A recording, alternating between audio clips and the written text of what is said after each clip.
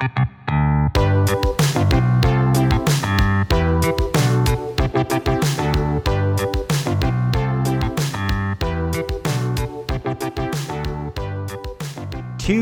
we are talking about the king of comic books. Yes, Jack Kirby, who would have been 105 years old this week. We have to discuss Jack Kirby, all of his magnificent creations. Thor, Captain America, Iron Man, the Avengers, X-Men, Fantastic Four, the New Gods, the Challengers of the Unknown, the Demon, Kamandi, OMAC, my personal favorite, OMAC.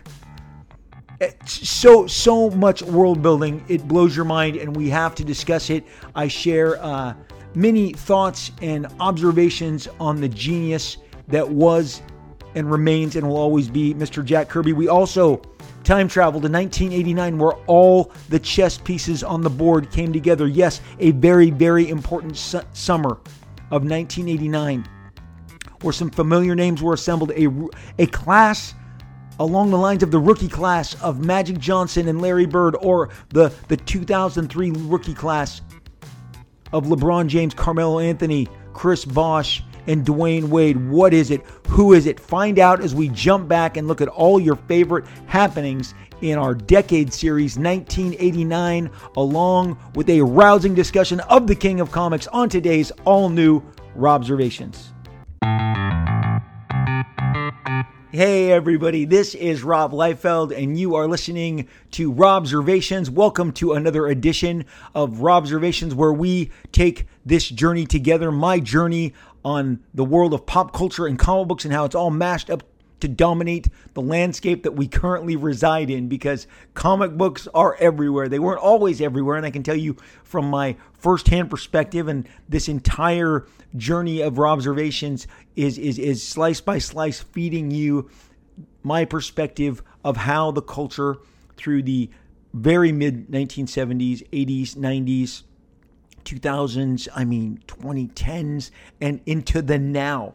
We are a culture dominated by all things comic books and superheroes in a way that I never thought possible, and I love sharing it with all of you. Most of those comic book superheroes that you love and that you enjoy and that you wear on your shirts and your hats, and as you go back to school, you'll see them on folders and all manner of different school supplies, especially with the younger set. Those were created, imagined, brought to life by one man named Jack Kirby. Jack Kirby, a name we don't say enough, and we should say so much more. And today I'm going to give him very much his due as we begin this episode, which is right within the 24-hour time period of when Jack would have been 105. His 105th birthday occurred just a few hours ago. He was nothing short of the biggest titan that ever loomed over this comic book industry. And the reason it's funny to say is because Jack was truly a diminutive man. He was a smaller man and very adorable, and a man you just wanted to hug, a man who was so sweet and kind and generous with his time and his wisdom. I was a beneficiary of that myself. I looked back on something that I wrote commemorating Jack's 100th birthday when he turned 100 back in 2017. And a lot of the times when you are asked to write a foreword for a book or a magazine, or now do these think pieces for websites, it's not something that you're, always excited in regards, because it's pressure. It's pressure. You want to make sure you say the exact right thing. You want to make sure you nail that subject. You put it all as eloquently, as powerfully, as meaningfully as you possibly can. And so I had not revisited this in quite some time. This missive, this memorial that I had written for Jack Kirby, and I remember in the days leading up to it how nervous I was actually writing it. It took me many days to share this and write this, because I just wanted to do Jack. I wanted to honor him. I reread it for the first time in 5 years yesterday, and what I can do here is reread it to you now and give you a little more insight, a little more polish in regards to this, because Jack doesn't get celebrated enough. Literally his work spanned so many decades. Again, Jack created Captain America with a gentleman named Joe Simon. That gets lost often because Cap was then absorbed into Marvel when Timely became Marvel, and all these different, obviously legalities occurred, and there were comic companies gobbling up other labels and companies. And so Joe Simon and Jack Kirby's Captain America eventually moved front and center into the Marvel Universe, the MCU as you know it now, by the Avengers recovering his body in Avengers 4, and then him becoming part of the modern restoration of this, not a restoration, the restoration of Cap, but the brand new vision of the Marvel Universe as set forth by all the books Stan and Jack were doing together. You got Avengers. You got Fantastic Four #1. You got X-Men #1. What's the common denominator? It was all by Stan and Jack. Who had the harder work to do? Any writer's going to tell you the artist does more work, period. End of story. There should be no discussion, debate whatsoever. The artist has to fill from top to bottom an 11 by 17 or generally larger 14 by 18, 14 by 19 page of art. And Jack did so just as well, if not better than anyone is ever going to fill a page, especially when you consider the content on those pages, not just the lines, not just the drawings, but what they formed, what they created, the legends that they became and are still becoming in so many cases. Jack did, again, from Captain America and Bucky and Red Skull and all of his tremendous accomplishments that you've heard of, and there's so many that you haven't. You may not have heard of the Challengers of the Unknown. You may not have heard of Kamandi, even some of the stuff that he went on and did later for DC. But today I am going to read to you this tribute I did and hopefully polish it out. And I'm reading this to you so that you get focused on Jack Kirby in the way that we all should. He looms over this business. And, my wife, as I discussed Jack at length with her yesterday during the course of his birthday, she just said, it's just a shame more people don't know who he is. And I said, yes, that's true. The major reason you don't is because both he and his wife died before the year 2000. Jack passed in 1994, Roz a few years later, and they would have been adored by the media and embraced in the same way, if not more so, than Stan. He was as warm and affable and knowledgeable and sweet, and his accomplishments could not ever be diminished. Stan got the benefit of living. I mean, that's just really what it comes down to. Stan stayed alive, and by staying alive, he was able to see his creations brought to life in glorious manner with modern technology. He saw the audiences be wowed by all of this, and as a result, he was there to shake the hands, take the bows, be on the sets, do the cameos, everything that he deserved, that I am 100% certain would have been afforded to Jack because the culture would not have allowed it to not happen to Jack. Just let's be clear. The culture would not have allowed it to not happen to Jack, but Jack was gone. And so his voice could not be fully represented. 2017 at D23, the big Disney celebration that they hold in Anaheim at the Anaheim Convention Center right across the street from Disneyland, they gave Jack and Stan Lifetime Achievement Awards, simultaneously, handed them to both of them, acknowledging them both at the same time. So Disney definitely put forth effort after making things right with the Kirby estate and the Kirby family because there were some outstanding issues. But we need to focus on Jack. We need to talk about Jack more. I'm going to see what I can share with you from this. Hopefully it makes, some sense and stirs some memories for those of you who love Jack. Maybe shed some light on those of you who don't. Again, this is 2017. I wrote it for comicbook.com. It's called Jack Kirby Tribute, 100 years old. It starts out, Jack Kirby, ! I don't even know where to begin. Just the thought of writing anything about Jack Kirby sends my mind racing. Words scatter and shatter as you try to form cohesive thoughts that will properly honor this man. Let's try this. Let me start here. Jack Kirby is the single most important figure, the greatest singular talent that the comic world has ever experienced. I would add full stop to that. There will never be anyone with the magnitude of his magnificent impact in any medium ever again. We create entire worlds with our pen and paper. Our budgets are limited only by our imaginations.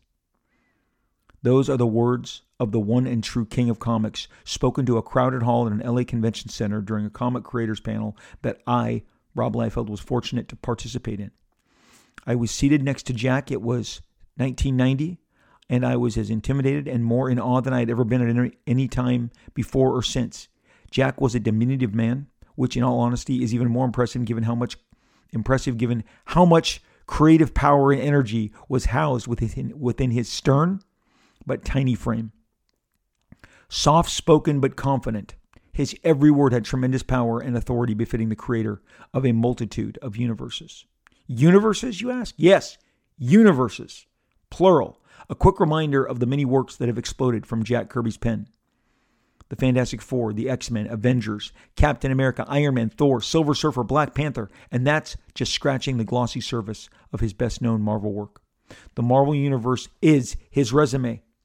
As far as imagination landscape, no one has as much artistic square footage than the king of comics. Over at DC, he created the acclaimed Fourth World and its family of books, Mr. Miracle, The New Gods, The Forever People, The Demon, Manhunter, Commandy, and my personal favorite Kirby creation, OMAC, the One-Man Army Corps. Much later in his storied career, he ventured out beyond these fabulous creations towards independent comics outside of DC and Marvel, giving us Captain Victory, Silver Star, Satan's Six, Secret City, and Captain Glory. And there were so many more heroes and villains that we never experienced, stories and art that had yet to be fulfilled. I was witness to drawers and drawers full of character sheets and pages that were fresh, lush, and beautiful, never to be completed due to his untimely passing in 1994. In short, Jack Kirby's imaginations and designs are among the most original and definitive of any artist that has ever worked in the comic book industry. I was always particularly drawn to his lesser-known works, The Inhumans, The Eternals, and the aforementioned The Forever People. The costumes and characters contained in the pages of those works had a profound influence on my own desire to write and illustrate comics at a very young age before I broke into the business, and they inspired me long after. I separate into a separate header here, and it says Jack Kirby at the cinema. Have you witnessed the overwhelmingly positive reactions to the trailers and visuals for the upcoming Thor Ragnarok? Because again, as I write this, side note, sidebar, Ragnarok does not come out until November. I'm writing this in August of 2017. Have you read the reactions online to the fabulous look, feel, and vision of this film, Thor Ragnarok? People are completely bowled over by it. Quite simply, they are reacting to the extraordinary and distinct costume designs and world building that defined Jack King Kirby. Chris Hemsworth finally donning his silver helmet, or Kate Blanchett in her full Gila regalia, represent pure, literal visions and applications of Jack's most ambitious costume designs, roaring to spectacular life, modeled in beautiful flesh and blood for all to behold. The color and palette of the film are in line with the pop scheme that accompanied Jack's most popular works. Kudos to Taika Waititi and his production team for both tackling and executing Jack's wonderful costumes and wardrobe like no one has done before. Kudos also to James Gunn, who gave us our first glimpse of the almighty Celestials, albeit briefly, in the very first Guardians film. My friends and I shifted in our seats, slapping each other's arms as we watched these signature Kirby creations move onto the screen. Celestials, we screamed. Seriously, people, the freaking Celestials appeared for just a moment, but it was enough for me to lose my mind. If there was ever a group of characters that summoned a more definitive Kirby vibe, I'm not aware of them, and there they were. Here's the bottom line for so much of what I'm trying to say. We are only now beginning to experience the long-awaited, much-anticipated cinematic expansion of Jack Kirby's visionary style, and there is so much more on the way. The upcoming Justice League film is built entirely around the impending threat of Darkseid and his fiery apocalypse, and the impending doom it spells for the entire DC cinematic universe. Darkseid was created as an adversary that drove the narrative in all of Jack's Fourth World line of comics in 1970. For years, he was strictly contained to just those titles. Then, in the early 80s, Darkseid became the go-to villain, the dominant threat for DC's heavy hitters, and they never looked back. Over time, Darkseid and all of the Kirby Fourth World have come to stand as the premier threat and sinister influence on the DCU. Look no further than the Parademons, Darkseid's stormtroopers sweeping across the apocalyptic landscape that Batman envisions in Batman vs. Superman. Or the role of Steppenwolf, general of Darkseid's armies, playing in the Justice League film, to witness the Kirby influence pouring out across your cinemas. Why is this important? Why have I discussed so much of the cinematic influence of Jack Kirby, not yet having arrived at the proper celebration of his staggering body of celebrated comic book work? Because Jack is no longer with us. He is not here in person to promote himself. Jack is not here to do the press circuit and properly shape the narrative of his tremendous influence. These movies are the primary way that society, that our kids, my kids, are digesting these worlds, and by reminding everyone of the magnitude of Jack Kirby's influence, we represent for him and we direct others towards his brilliant comic book catalog. I move down to the King of Comics. That's the header for this. What can you say about Jack Kirby's comic book work that has not been said before? He was as prolific as any creator that has ever picked up a pencil. He was as imaginative as the next 10 best creators combined. He produced up to 3 monthly titles a month while never ever compromising the quality of his illustrative efforts. His storytelling and layouts are as good as any you will ever encounter. The blocking and staging of individual panels on any given Jack Kirby page are perfect. He always picks the right shot. His character gestures were as subtle or as powerful as necessary given the mood he depicted or the action he was portraying. No one threw a punch like a Kirby character. No one made an entrance as impressive as a Kirby character. His women were gorgeous and fierce. Seriously, his females are not nearly as celebrated as they should be, and his men were handsome and strong. His creatures spectacular. Groot, anyone? Lockjaw? Galactus? Jack had no weakness in his comic book storytelling. He was a master of the form and craft. My advice, no matter where you start, the Fantastic Four or Mr. Miracle or Machine Man, it makes no difference. They each contain his wonderful signature influence and appeal. But take my word, and this is my best advice for you. Consume all, caps, all of it. Each and every comic, every panel he produced carries his unique magic. They are all a joy to experience. My most meaningful encounters with Jack came the summer of 1992 as I was wandering the aisle of the San Diego Comic-Con. His wonderful wife, Roz Kirby, gestured towards me to come over to their table. She brought Jack from out behind the table and walked slowly towards me. He was wearing a full tailored suit, by the way. He extended his hand out and told me he was so proud of me and proud of what me and my friends were doing with Image Comics. I was stunned to near tears by this kind gesture. He told me that he'd been doing that he would be doing the same thing if he was in your shoes. I reminded him that he had done the same thing much earlier with the launch of Pacific Comics and his creator-owned work. He smiled and said, "You know what I mean." He continued to tell me what he enjoyed of my work and of the energy that it contained. I was speechless. Roz then asked if I would like to come to the house sometime very soon for a more personal visit. Of course, I accepted immediately. And only weeks later, myself and a group of guys from my studio, including current Image publisher and partner Eric Stevenson, drove out for a visit that remains a highlight of my very existence. We arrived at 3 p.m. in the afternoon and left shortly after midnight. The full exchange and details of that visit would fill several chapters of a book. But what I remember most distinctly was that we were seated in the presence of the single most important figure in the history of comic books. The stories he shared, the lessons he imparted, lifted our spirits and inspired us in ways that those of us fortunate to have been there still discuss to this day. That evening, we pored over his original art, which included so many unpublished sketches, illustrations, and also entire issues of some of his finest work. It was breathtaking. He was and remains absolutely amazing in all that he has achieved. I see his influence in every artist I have ever been impressed by, and I'm not limiting that description to comic book artists. You better believe that the godfathers of modern-day cinema, carry a major Jack Kirby influence. Look no further than George Lucas in his original Star Wars for generous portions of Jack Kirby's DNA. I've always felt that if you aren't implementing Jack Kirby in some way, shape, or form, you are completely missing out on this man's genius. Celebrate the most brilliant of imaginations. The pop culture of 2017, which is when I wrote this, and beyond is one engineered from the blueprints of the ultimate dreamer. We enjoy the fruits of Kirby's visionary talent every day. His imprimatur is on your television screen. It is on your tablet. It is in the toy aisles. It is on the game consoles. It is in the cinema and the aisles of published work. The marvelization of our times exists because he simply drew it into being. Thank you, Jack Kirby, for your life, for your example, and for sharing your outstanding creations. Thank you for a lifetime of the very best comic books and characters that continue to amaze, inspire, and astound every one of us. Happy 100th birthday, Jack Kirby, Rob Liefeld. Happy 105th birthday, Jack Kirby. As I read this, I just see all the things I've left out. When I speak of costume designs, think of how Loki looks.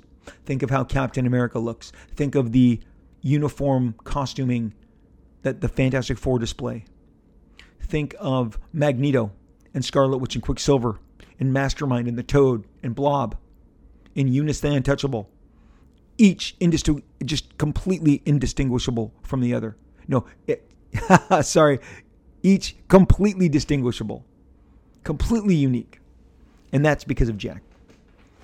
Look at, again, when you look at the New Gods and you look at Orion and you look at Light Ray and you look at Darkseid and you look at Steppenwolf and you look at the vast array of the Fourth World characters and Mr. Miracle. What a costume. Big Barda. Holy shnikes.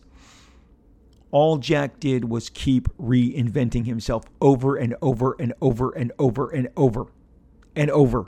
The guy was a consummate professional, if there ever was one. I didn't mention it in here, but when, of course, I asked, because why wouldn't you? Why don't you ask the most prolific guy ever, the guy that did roughly 60 plus pages every single month? Why? How did you do so much work? And he said, I had to. I had a family to provide for. Comic book rates at that point were about $30 a page. So Jack doing 3 pages a day, 4 pages a day is giving him $120, is giving him, $90 to $120 per day. Back in the day, there were no royalties. It was page rate or bust. When he came back to Marvel after reconciling, because he had been gone for 5 solid years, they gave him tons of cover work. I believe those covers paid better, but he covered the Fantastic Four, the Defenders, the Avengers, Captain America, Thor, Ghost Rider covers. He covered all manner of popular Marvel comic books. He did Marvel 2-in-1 covers. His covers were everywhere. It was great to see. It was amazing to see Jack be so prolific. And on the inside of those books were the works of John Byrne and George Perez and so many others. And you just marveled at how great they were. John Buscema, Sal Buscema. He just really just dominated. They just fed him as many covers as possible, I think, because the Marvel fan had missed Jack Kirby. And they wanted to reward him, and they gave him so many opportunities to draw so many covers. And this was a period, again, where he was super prolific.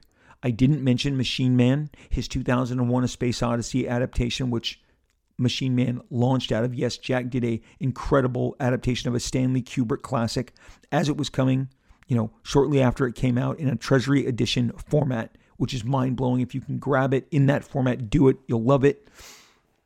Kirby's the kind of thing that just, around this time I was arriving at Robert Kirkman's studio back in 2017. He was generously giving me this amazing painting as a gift.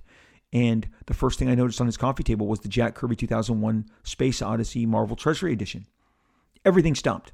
All time, space stopped. I grabbed it. We plopped down on the couch next to each other and just flipped through it and talked about how amazing it was.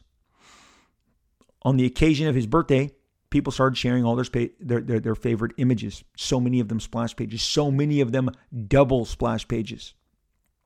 The guy could rock the double page format like nobody I've ever seen before.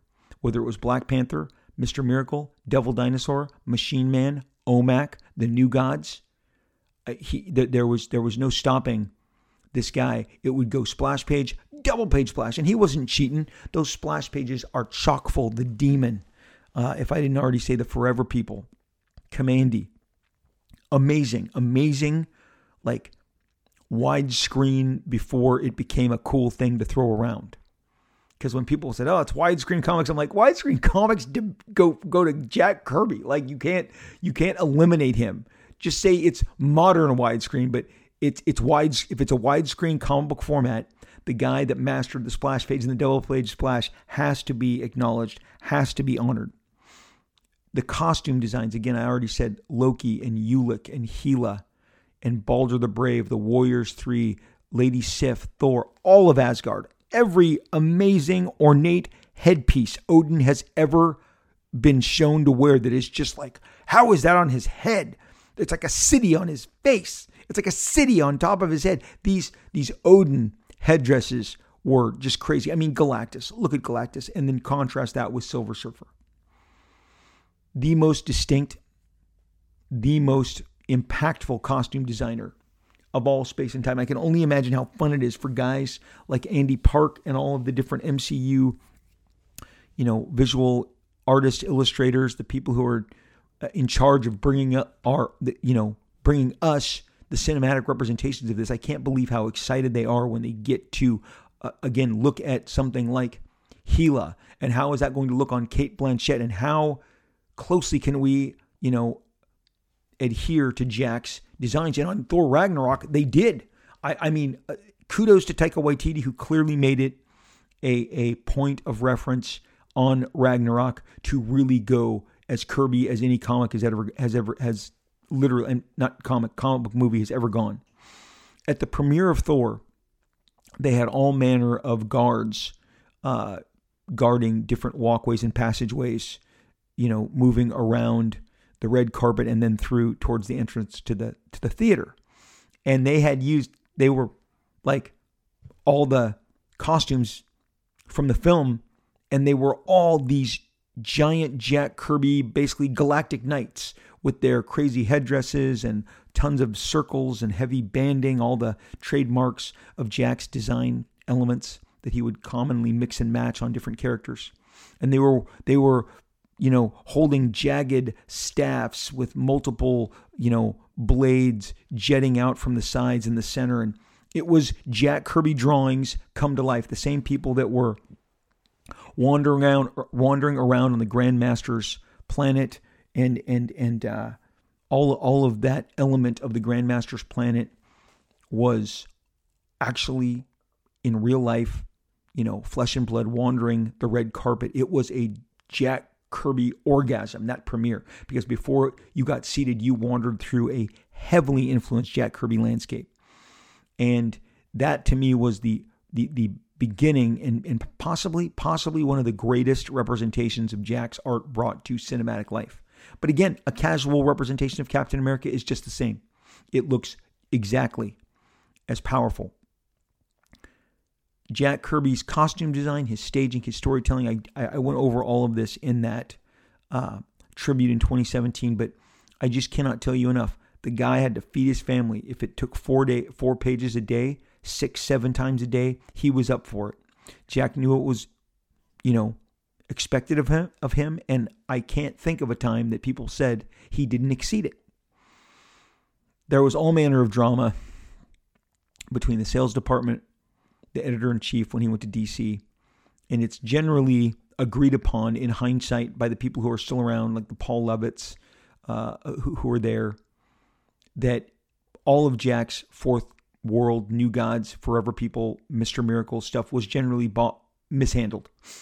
They like so many publishers, they didn't give it the time to breathe, and they didn't give it time to find an audience because the higher-ups wanted the quickest sale, multitudes of the bestsellers, which, again, back in that day, are going to fall somewhere between Superman and Batman, which was the heavy diet of the DC Universe. But looking back, every day Jack Kirby's work appreciates. It is finer.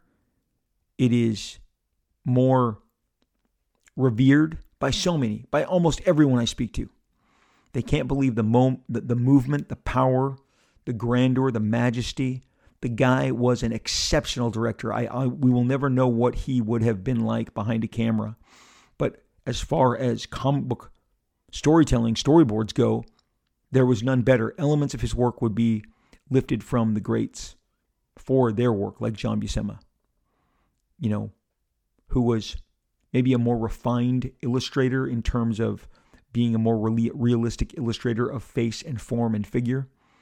But when he applied Kirby's dynamics, it exploded.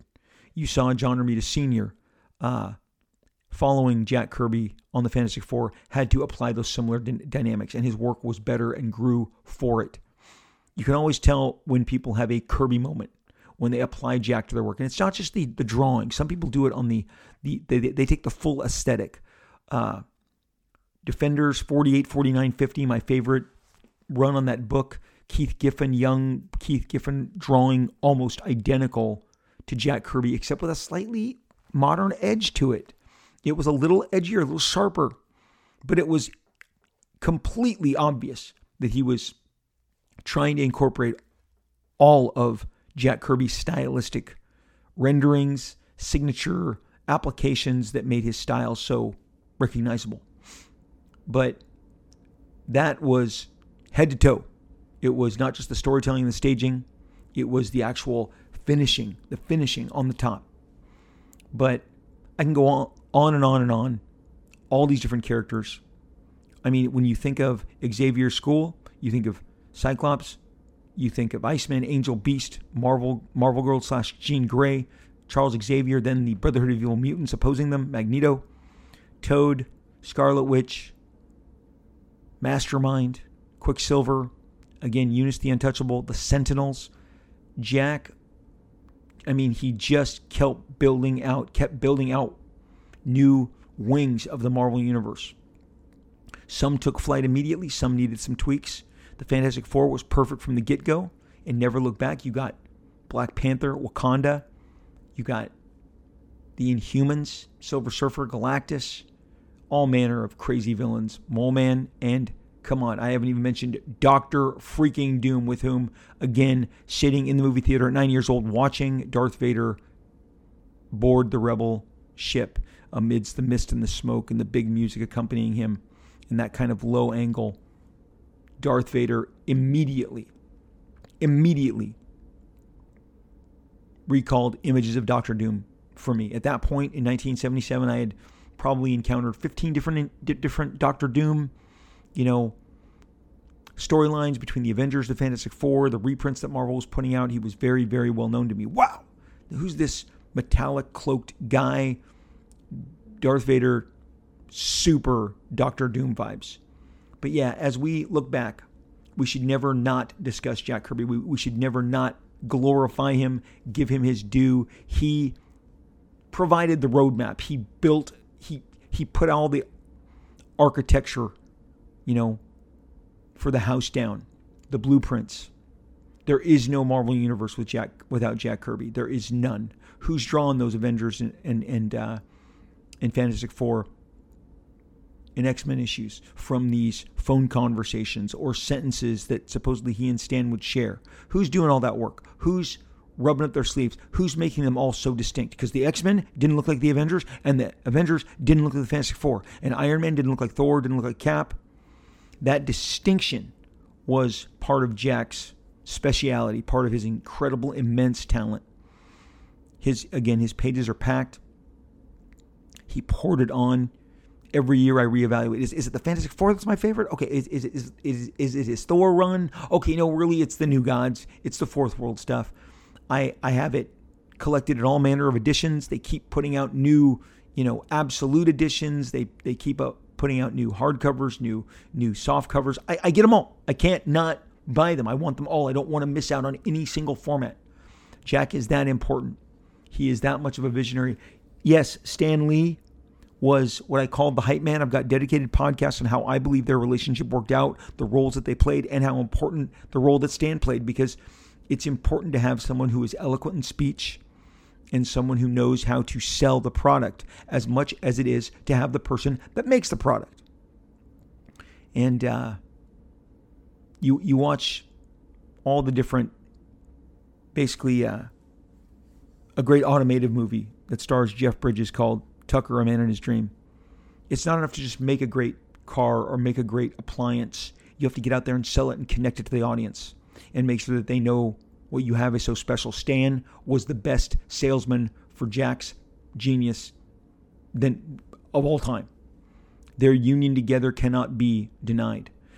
Clearly, Jack, once separated, never looked back, and I hold all of those other works as in high regard, because I actually think his art is probably at his most refined, at his best, when he is doing all of the Fourth World stuff from 1970 to 19 79, I think Jack's work is the best. The Commandy stuff, the Machine Man stuff, which I just rave over. It's so creative. Machine Man is so ridiculously innovative and creative.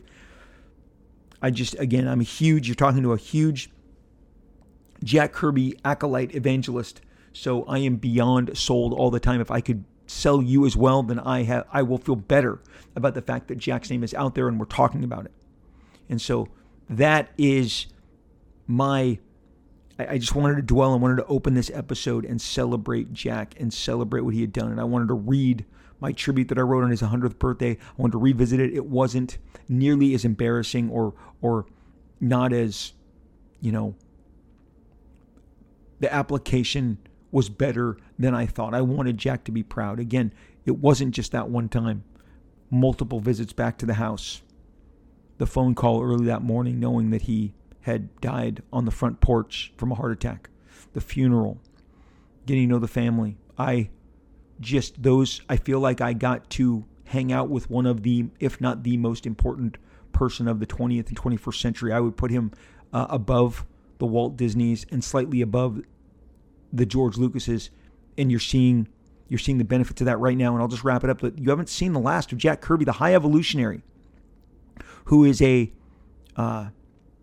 looks to be the antagonist, the villain, the nemesis in the new Guardians of the Galaxy. When he came out in character, the actor adorned as the High Evolutionary and threatened and walked among the crowds in Hall H at San Diego this last summer before eventually taking the stage and further threatening everyone and having to be removed. It was all part of this great bit. The High Evolutionary is a part of, an extension of Jack's genius. There is no High Evolutionary without everything that came before Jack. It is a symbol. There is no Thanos. But he didn't create those characters. No, but they are the natural extensions of Jack's influence. And when I say he did not create Thanos looked to be very much influenced by Darkseid. And I think Jim Starlin would tell you as much. Now, the High Evolutionary, I need to differentiate. Thanos, not created by Jack Kirby. High Evolutionary, absolutely created by Jack Kirby. So you're seeing him in the Guardians of the Galaxy #3. And if memory serves, the High Evolutionary appeared in Thor. And that is where we first were introduced to him. And then as you see the expansion of Wakanda and in the sequel to Black Panther, and we see more of Ant-Man and the Wasp, we are still living in the Jack Kirby world. I go back to the Black Panther premiere. We got seated. We had these great seats. We couldn't believe it. Joy and I were so excited. That premiere was so fun. And my wife leans over and said, So who created Black Panther? I said, we're still in the Jack Kirby Stan Lee realm, honey. We're not living it anytime soon. There's way too much for them to bring forth. There's way too much. Consider over at the DCU, you haven't met Mark Moonrider, you haven't met Viking the Black, you haven't met Big Bear, you haven't met Light Ray or Orion or Big Barda or Scott Free. I mean, DC has even more Kirby crazy to unleash. And I hope they do. I hope they do sooner than later. So, again, happy birthday, all honor, all respect, all praise to Jack the King Kirby. There will never, ever be another. Earlier this year, we examined our decade series, and we did 1986, and we did 1991, and we did some 1978 disco action. We did 2012. We did the year 2000. Man, I love that decade series. We're going to kind of venture back into the decades today because as I was kind of flipping through my comics and sorting them in my long boxes, and, I do want to say a couple things. Several of you, a couple of my peers, many of you fans, you'd be surprised at the peers. It was multiple, 6, 7, reached out and said, Rob, why are you still digging comics so much? I read your, Church of Comic Books and how excited you are. Why are you? What makes you excited? And the fact of the matter is making comics. I've said this before, and in the last basically 12, 13 months, I've done 3 different jam comics where different people contribute a page or they ink over me, where it was Neil Adams, whether it was Kevin Eastman, Philip Tan, Wills Portacio, Corey Hamster, Dan Fraga, Marat Michaels, Dan Panosian. On Snake Eyes, I'm sorry I've left out some names, Ed Piskor, Jim Rugg, Tom Scioli. It was Jerry Ordway. I mean, by reaching out and working with talents that I admire, maybe I don't have room to do an entire story or even a short story, but by interacting and getting these little snippets. And then on the Prophet Remastered and the Brigade Remastered comes out on September 28th. Don't miss it. Another jam book, which involves the likes of the Comics Kayfabe guys, Tom Scioli, Ed Piskor, Jim Rugg, also some great Extreme Studios guys, Carl Alstetter, Marat Michaels, Dan Fraga, Norm Ratmond pencils and inks his own page. It's great. We also have guys like Clay Mann, Victor Bogdanovich, V. Ken Marion, some of DC's Marvel's best and brightest guys who work on Batman and Wolverine. Philip Tan, of course, doing the new Last Ronin with Frank Miller. Getting these pages in sparks admiration, excitement, enthusiasm. It inspires me. I love doing comics. I love comics. Why do we love comics? What is it about this podcast that if I were to guess, connects us? It's one word. It's an escape. It's that escape. Whether it was sitting in a movie theater and watching Top Gun 9 times, or going into a Jack Kirby comic book, as I did many times yesterday, I escaped. I escaped into the world of Maverick. I escaped into the world of Devil Dinosaur, of Captain America, of the Avengers, of Fantastic Four, of OMAC, of some of Jack's first issue specials like the Atlas, Manhunter. I have multiple, collections of comics that I love. I'll go into a George Perez universe, a Jim Starlin universe, a John Byrne universe, a Frank Miller universe. It is that escape. And we get caught up in it, and we escape so often because we love being there. For some of you, the escape is better than the here and the now.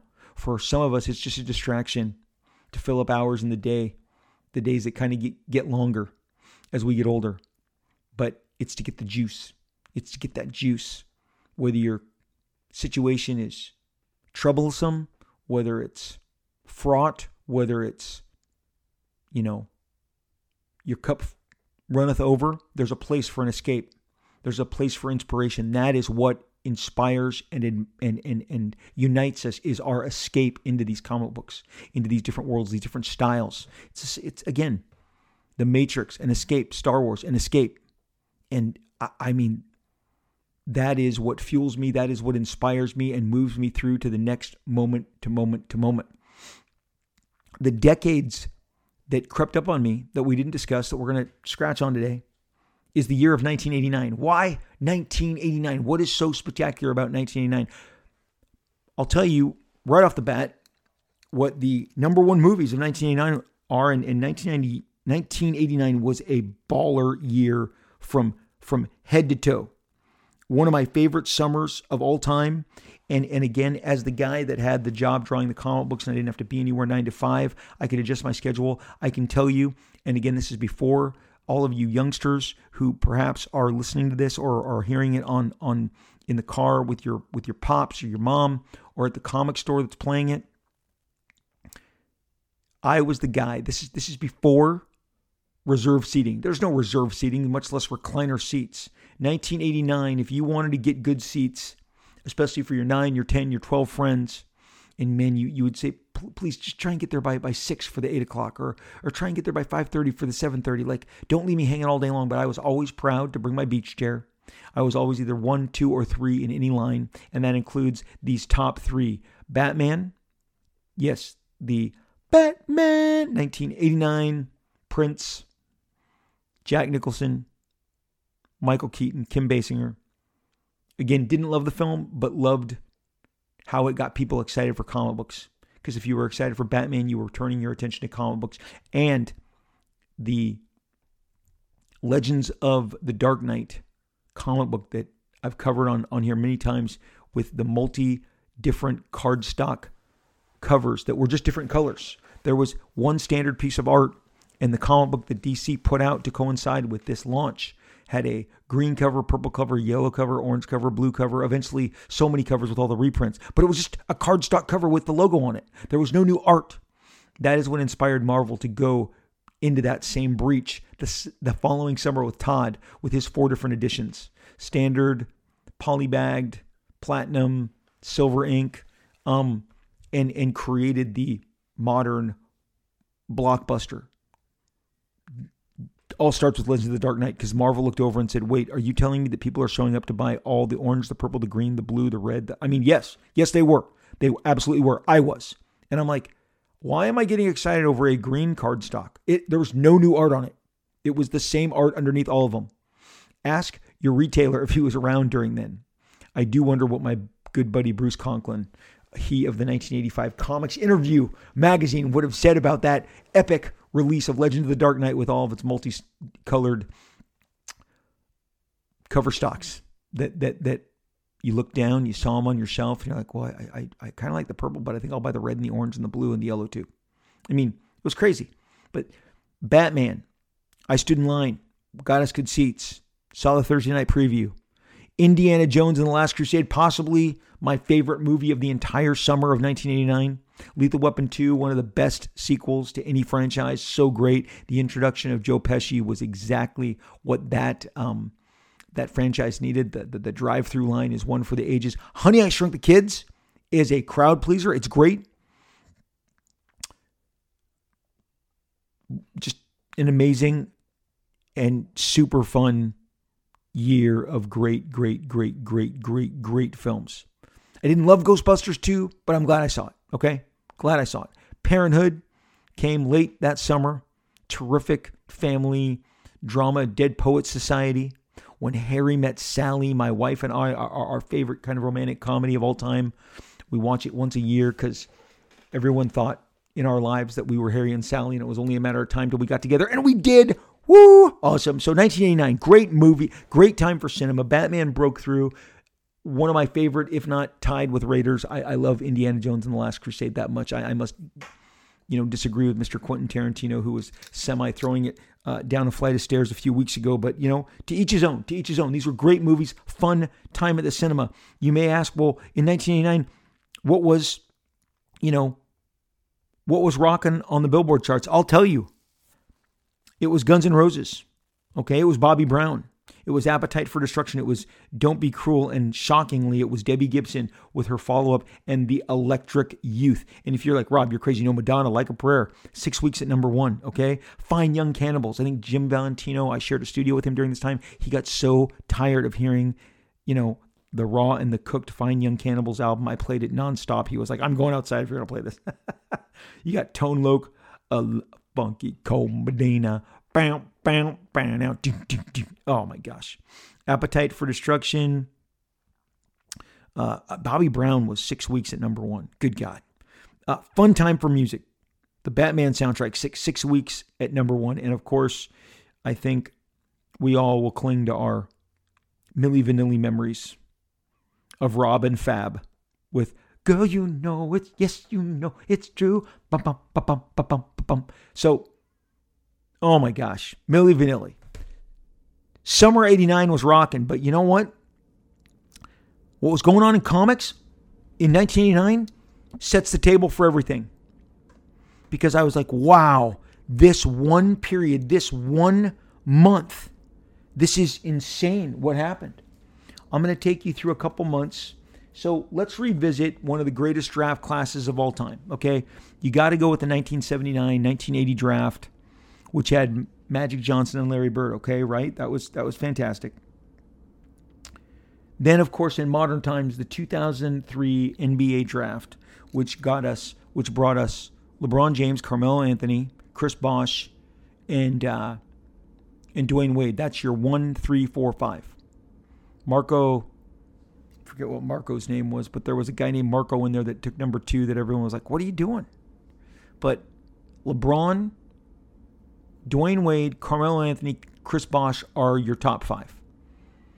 Huge impact on the sport.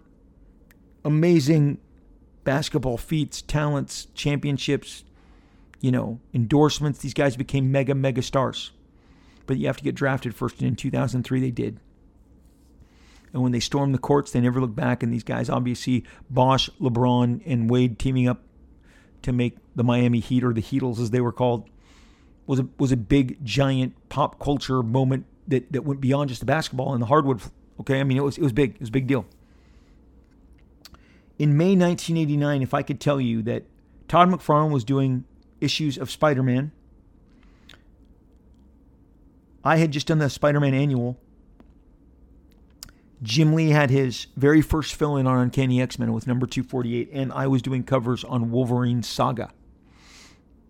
It was starting to come together, the draft class. 1989 was when all the pieces on the chessboard started to move together between Jim Salicrup, the editor of the Spider-Man group, and Bob Harris, the editor of the X-Men. Moving in Jim, moving in myself, eventually Wolf Portacio. But in 1989, you get month in, month out. You're getting McFarlane, you're getting Liefeld, you're getting Lee. We would go on to be the 1, 2, 3 best-selling comics of all time. No looking back, and form the core that is this 30th anniversary of Image. But it all started in the summer of 1989, the spring of 1989, because again, in June of 1989, you've got Todd rocking Spider-Man. I'm doing the New Mutants annual. The New Mutants annual with the Atlantis Attacks came out June 13th. Todd's Amazing Spider-Man came out June 20th. Jim Lee is cleaning up and getting ready to take over on the X-Men, but he is just doing outstanding work on Punisher War Journal. Everyone is moving into place. By the end of that year, by November of 1989, Todd is saying goodbye. He's saying goodbye to Spider-Man, waving goodbye. My first entrance into the New Mutants is happening, and Jim is in the midst of his 3-part Psylocke saga, his first 3-parter.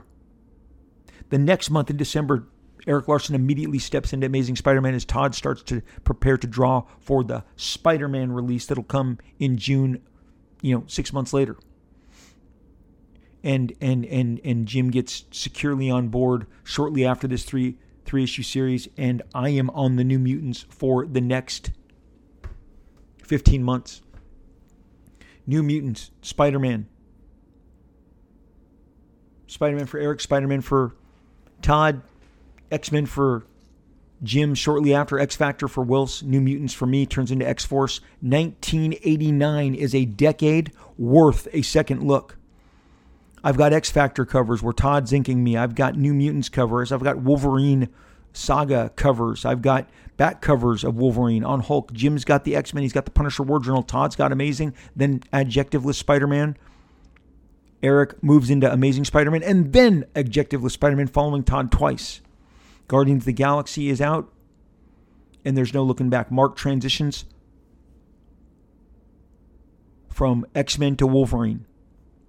All the pieces are in place. It happens in the summer of 1989, the spring of 1990. I mean, for one single month, Jim is doing the X-Men. I am on the New Mutants annual, and Todd is on Spider-Man. Your pieces are in place. Your draft class, Marvel's draft class of 1989. We weren't rookies all at the same time. Of course, Todd, again, has been in the industry since 83 or 84 by that time, but he's feeling his way. He's finding his voice. He's past the Infinity Inc., the G.I. Joe, the New Universe work that he did, the Hulk, even the seminal Hulk stuff. And he has found his voice. He's found his voice on Amazing Spider-Man. Jim has found his voice on X-Men after refining his work on Punisher. I have found my voice on New Mutants after doing Hawk and Dove and then doing some X-Men fill-in books, X-Factor, X-Men, these annuals. Eric, his position has moved off Punisher, which he was doing, with Scott Williams inking him no less, which looks fantastic, by the way. I have some of those original pages. Boom. To Spider-Man, where Eric just shines like never before. I've told you, my admiration for his Spider-Man run is tremendous. His Spider-Man moves. But summer, spring 1989, as DC is blowing it up at the cinema with Batman, Marvel is shifting. Now, again, I can tell you that in 1982, you can pick up a comic at Marvel, and it's got John Byrne, it's got Frank Miller, it's got Walt Simonson. Those pieces were in place. Elektra, Beta Ray Bill. John Byrne's epic Fantastic Four run, his epic Captain America run, his epic X-Men run. In 1979, you could grab a comic book at Marvel. 1980, you could grab a comic book that had Frank Miller drawing Daredevil, John Byrne drawing the X-Men, George Perez drawing the Avengers. The pieces in each generation has a definitive class. Now, I got to be honest, I don't know who the 2000s class is. I'm not going to lie to you. Every time I think I know, I would have told you middle of 2000, Ivan Rice, who is as talented as an illustrator as there ever possibly would, while he was drawing Green Lantern with Geoff Johns, I felt like this is the new, maybe top guy in the business. Then I don't really know. I was following Green Lantern. I followed Blackest Night. I don't know where he ended up again. I know he came back around to do some of the most recent of the Superman relaunches. I'm not sure that was the best fit, and that gets into career management. And the one thing I can tell you about Jim and Todd and Rob and Eric, that I can tell you about John and George and Frank and Jim Starlin and Walt Simonson, is they managed their careers exceptionally. Longevity is the key. We are in the longevity. Between my Deathstroke issues, my Hawk and Dove issues, my Infinite issues, my Hawkman issues at DC Comics, my Deadpool Core run, my Deadpool Bad Blood, my Major X, my Snake Eyes Dead Game, my X-Force Kill Shot, and whatever I'm missing, I have put together 1,100 pages in 9 years. 1,000 pages, 1,100, 1,200 is not out of the question, but I'm trying to give you 100 pages a year to stay relevant, to stay in the game, to be worthy of the career that you gave me by showing up and being excited. And when I look back in those listings in 1989 and I see my New Mutants 86 and I see Jim's Psylocke Saga and I see the bi-weekly Amazing Spider-Mans, I'm just freaking out. Of course, on those bi-weekly Spider-Mans, Eric Larson jumped in as well and helped out. That killer, Sabretooth issue. It's got the Todd cover and then Eric did the interiors. We earned your favor because you showed us, you chose us, you gave us your dollars, you bought multiple copies, not of variants, but you would buy 1 or 2 copies. I know I was there. I've talked to you at length. I mean, the one thing I haven't discussed it very much, but in the summer of 1991, into the fall of 1991, Jim Lee put on his own comic conventions. I think he did 2 of them. He may have done 3, but he did 2. He moved cities. And he ran the show. He wanted to put on the own show. I was a surprise guest at the San Diego one, but he had, Mark and Scott and Wills and all the boys. And he was flexing his entrepreneurial spirit by putting on comic conventions. That only happens, and that only works if you know that the people are going to show up. I remember entering into that, comic convention at the arena in San Diego. I think it was the same place I saw Hugh Jackman do his Greatest Showman tour. I was walking by all of the crowded people outside, and I signed all day once I was inside. This was a few months before Youngblood came out, a few months before Youngblood, Image Comics launched. But Jim had taken his entrepreneurial spirit and turned it into an X-Men, made X-Men conventions, and people showed up, and they showed up big. And that's because you guys dug what we were doing. You enjoyed what we were doing. Every store appearance I was going to back in the day, there was more and more and more. I'm just speaking of my personal experience. The rookie classes, the classes at Marvel were so clear to me. Again, Frank Miller, Walt Simonson, John Byrne, George Perez, Jim Starlin. This class, this Todd, Rob, Jim, Mark, Eric, Wills, Valentino, it's so clear to me because of what we accomplished together. Since then, it's blurry to me. The writers don't band together the way the artists did, and while I see different kind of communes within the different factions, it's nowhere near the same. I don't know what the future holds, but I can tell you that as far as the movies and the music, and we will this really was a constant. I feel like the top 10 shows of 1989 are constantly. I feel like they're very much kind of were the same for years and years and years. But as long as we're doing music, with Guns N' Roses and Bobby Brown and Madonna Like a Prayer and Milli Vanilli in 1989. The top 10 TV shows, The Cosby Show, Roseanne.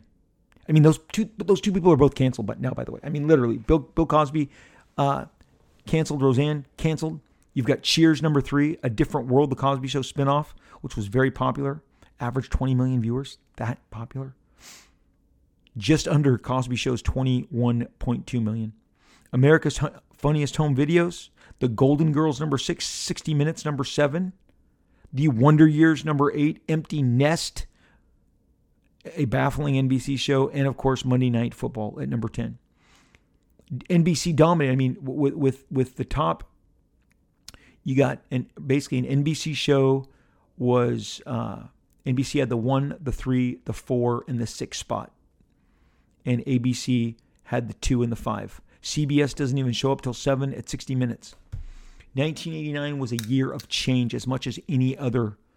And to see all the covers that Todd and I were doing together, whether it was X Factor 50, whether it was New Mutants 98, New Mutants 86, New Mutants 85. That year, shortly later that year, I did a Marvel Comics Presents, and Jim Lee would ink a page of mine, and that Marvel Comics Presents later on, I would ink a page of his. There's an entire dedicated Robservations episode on the jamming together of artists and how jamming together and when two artists find, they find a different style within each other. When Neil Adams inked Bernie Wrightson, or when Bernie Wrightson inked Neil Adams, it made for a cool. Ooh, look at the stylistic, tweaks of both of them coming together. That's why I love doing the Snake Eyes, where different talents inked me, and I didn't care what they did. I was so excited. I was so confident what I put down beneath in terms of the cropping, the image, the gesture. It didn't matter what the coding on top was, and it was so fun to watch. Whether it was Kevin Eastman, Jerry Ordway, Philip Tan, Will Portacio, Dan Fraga, all of the aforementioned names. But 1989, we jammed a lot. Eric Larson inked me. Eventually, not just that year, but this is when we all started jamming together. We kind of knew that we were a class of all-stars. Absolutely. I think I can get away with saying all-stars that would change the grain. In the early 2000s, I will tell you, it was kind of the arrival of these fine artists, the cover guys, the Adam Hughes, and kind of his class of guys that did only covers, Supergirl, Wonder Woman, Batgirl, Batwoman, maybe it was just Batgirl. And they just stirred so much excitement, but it was short. It didn't have, that fan base didn't have the same enthusiasm, because it's the stories we tell you that get you excited. It's the stories, it's the journeys that we take on. It has to go beyond a cover. And both Marvel and DC were ruthlessly knocking each other out with events, Final Crisis, Civil War, House of M. And that would take the attention away from just the guys doing the pretty covers. And so, 2005 and 2006, 2004, these were these refined cover artists, and they're talented. These are beautiful covers, by the way. These are incredibly illustrated single image pieces. But these are comic books, and we want to go on adventures. And it's the adventures that everyone takes us on. Maybe it's Mark Millar and Robert Kirkman. Maybe it's those two guys. They've had so much success between Walking Dead, Invincible. Robert had the Exorcism show that is failing to come to my memory right now, that had a couple seasons on Showtime. Mark Millar with Kick-Ass, with Wanted, with all the different pieces that he's been putting together. Clearly a comic book darling and media darling, both of them. But I guess they are to me the biggest successes of the 2000s.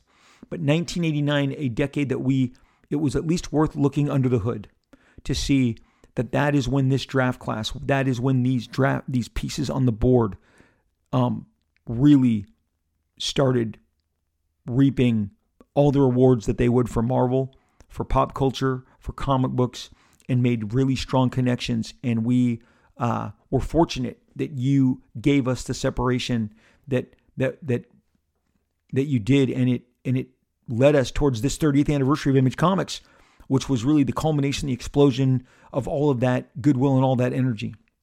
So 1989, great year for films, great year for music, fun year for TV, killer year for comics, a year not to be underestimated in regards to the influence that it would put forth. Long-time listeners of the show will know that it is at the end of every episode that we read these generous, ridiculously generous reviews that you guys leave for the show. And lately, let me be honest, you guys are on fire. Thank you for the word of mouth. Thanks for spreading the word. I'm hearing more and more about people who are learning. I love that there's 215, 16, 17, how many episodes there are now. And I have just downloaded all that I have ever absorbed and learned, and I hope that it can help you learn and absorb about the comics industry that I love and am so passionate about. Like I said earlier in this episode, the escape. It is all about the escape. We love to make the escape together. We may have our different escape portals. You may be Justice League, I may be X-Men, you may be Avengers, I may be Fantastic Four, whatever it is. We do it together, but thank you for putting out such great vibes. One of the ways that you can help us out is leaving a review on all the different platforms. Probably the Apple platform is the one that gets the most run at this moment. But when you leave a review and it reaches me, I read it here at the end of every show, as I am about to read right now from a good name, This is from E-Chick. I don't write the names, I share the names. E-Chick 14. E-Chick 14. She wrote generously. Comic books through the eyes of Rob Liefeld. She generously, out of the goodness of her heart, gave us 5 stars. She says, I discovered this podcast via cartoonist Kayfabe. It is a cool jaunt for the comic book nostalgic of the 80s, 90s, and today, all told through the eyes of Rob Liefeld, a comic book creator and one of the founders of Image Comics. Many consider a polarizing figure in certain circles. There is no denying his love for the medium. Each episode, Rob gives a passionate exposition, a love letter to the art form that is comic books. Give it a go. You will not be disappointed. E-Chick 14. I cannot tell you how much that touches me, and thank you. Yes, I am embracing, I am aware, I am a polarizing guy. Polarizing. Okay, but I like it. I wouldn't have it any other way. I'm polarizing because I've done some stuff right. I've had some success, and one of the biggest successes is this podcast, and it's because of you. You on the other side of this microphone, on the other side of this recording, wherever you're listening to it, while you're driving, while you're jogging, while you're at work. I get so many shares from all you guys. Thank you so much for joining in. I so enjoy rocking this microphone with you guys. You guys know that you can catch me on social media. On Twitter, I am at Robert Liefeld, the whole name, RobertLiefeld. I have a blue check that tells you it's really me and not a phony. On Instagram, I am at Rob Liefeld, RoberLiefeld. Instagram's a little more my personal life mixed in with my comic book life. I kind of share the whole thing. It's all one giant social media diary. That's what this is. Twitter, Instagram, the podcast, my Facebook. So check me out on Instagram at Rob Liefeld, on Twitter at Robert Liefeld. Both have the blue check. Will tell you it's really me and not some phony baloney that is trying to deceive you. This podcast has a page on Facebook, Robservations with Rob Liefeld. Look for it, find it. Give me a like, give me a comment. I'll find you. I'll hit you back.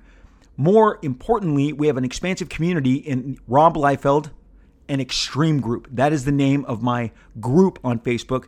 And we are just adding new people left and right all the time. Myself or an administrator named Terry Sala, S-A-L-A, will be the two parties that click you through when you submit the membership, like we all do at any groups that we join, all over Facebook. But for our group, it's Terry and myself. That's how you'll know. You'll find that you have found the right group. Rob Liefeld, an Extreme Group. My entire career is under a microscope. We can discuss all of it.